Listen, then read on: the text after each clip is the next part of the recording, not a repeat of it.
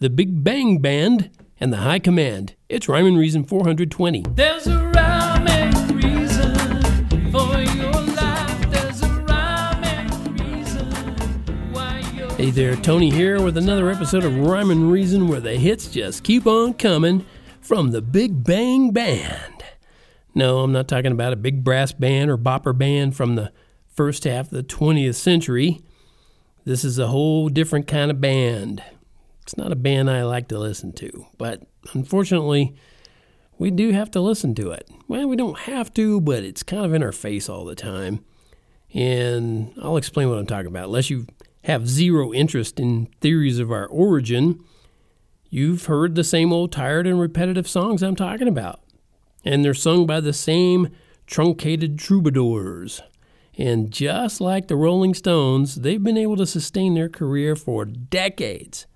But unlike the Rolling Stones, their songs have no hook. They're just headbangers.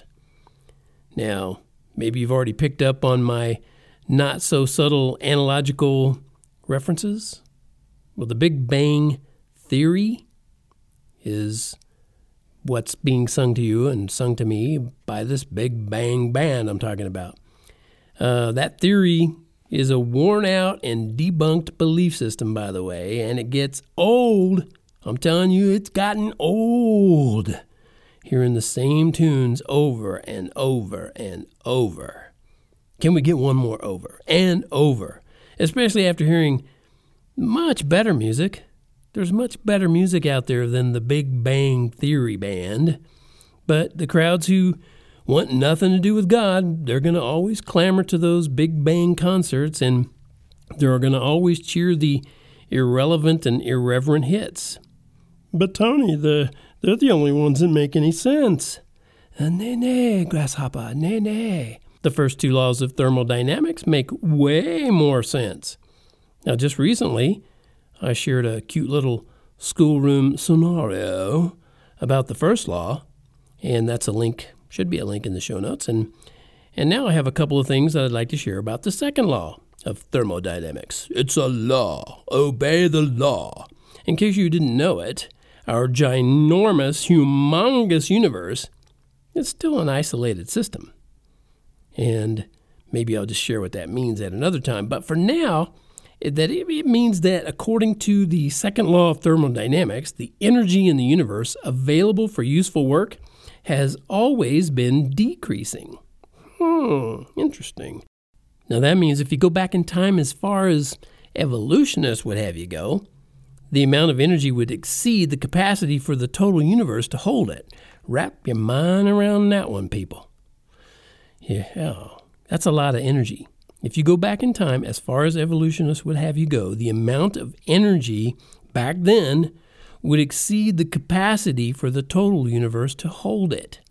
There was more energy at the time that they say it all started than the capacity for the universe to hold it. Have I made the point? You know, it's a big universe, but evolution doesn't explain the decrease of energy. It just doesn't do that. And we know everything breaks down. We know that, right? If you lived, let's say 4, 5, 6 decades, somewhere in that range, or longer, you know that's happening to you too. And it's nothing is getting more and more complex. It's less and less complex. Things are breaking down. It's just that way.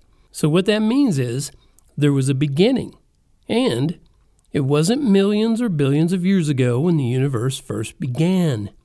It didn't happen by some goofy accident or seeds from a little green man. We were made by the one who wasn't made, and it wasn't too long ago. So you can trust it's true, that it's God's design, and you can know that you know you know. You know? All right. Another short episode of Rhyme and Reason to get right to the point. Don't listen to the Big Bang Band. Go for the High Command, coming from your High Commander, your Commander-in-Chief of all, the one who spoke and the whole universe leapt into existence by his very words. It's amazing, and we have grace from him, and that's what some people call amazing grace. Okay. I think that does it for this episode of Rhyme and Reason. Yeah, I believe it does. I'm looking at my notes. There's nothing. Yeah.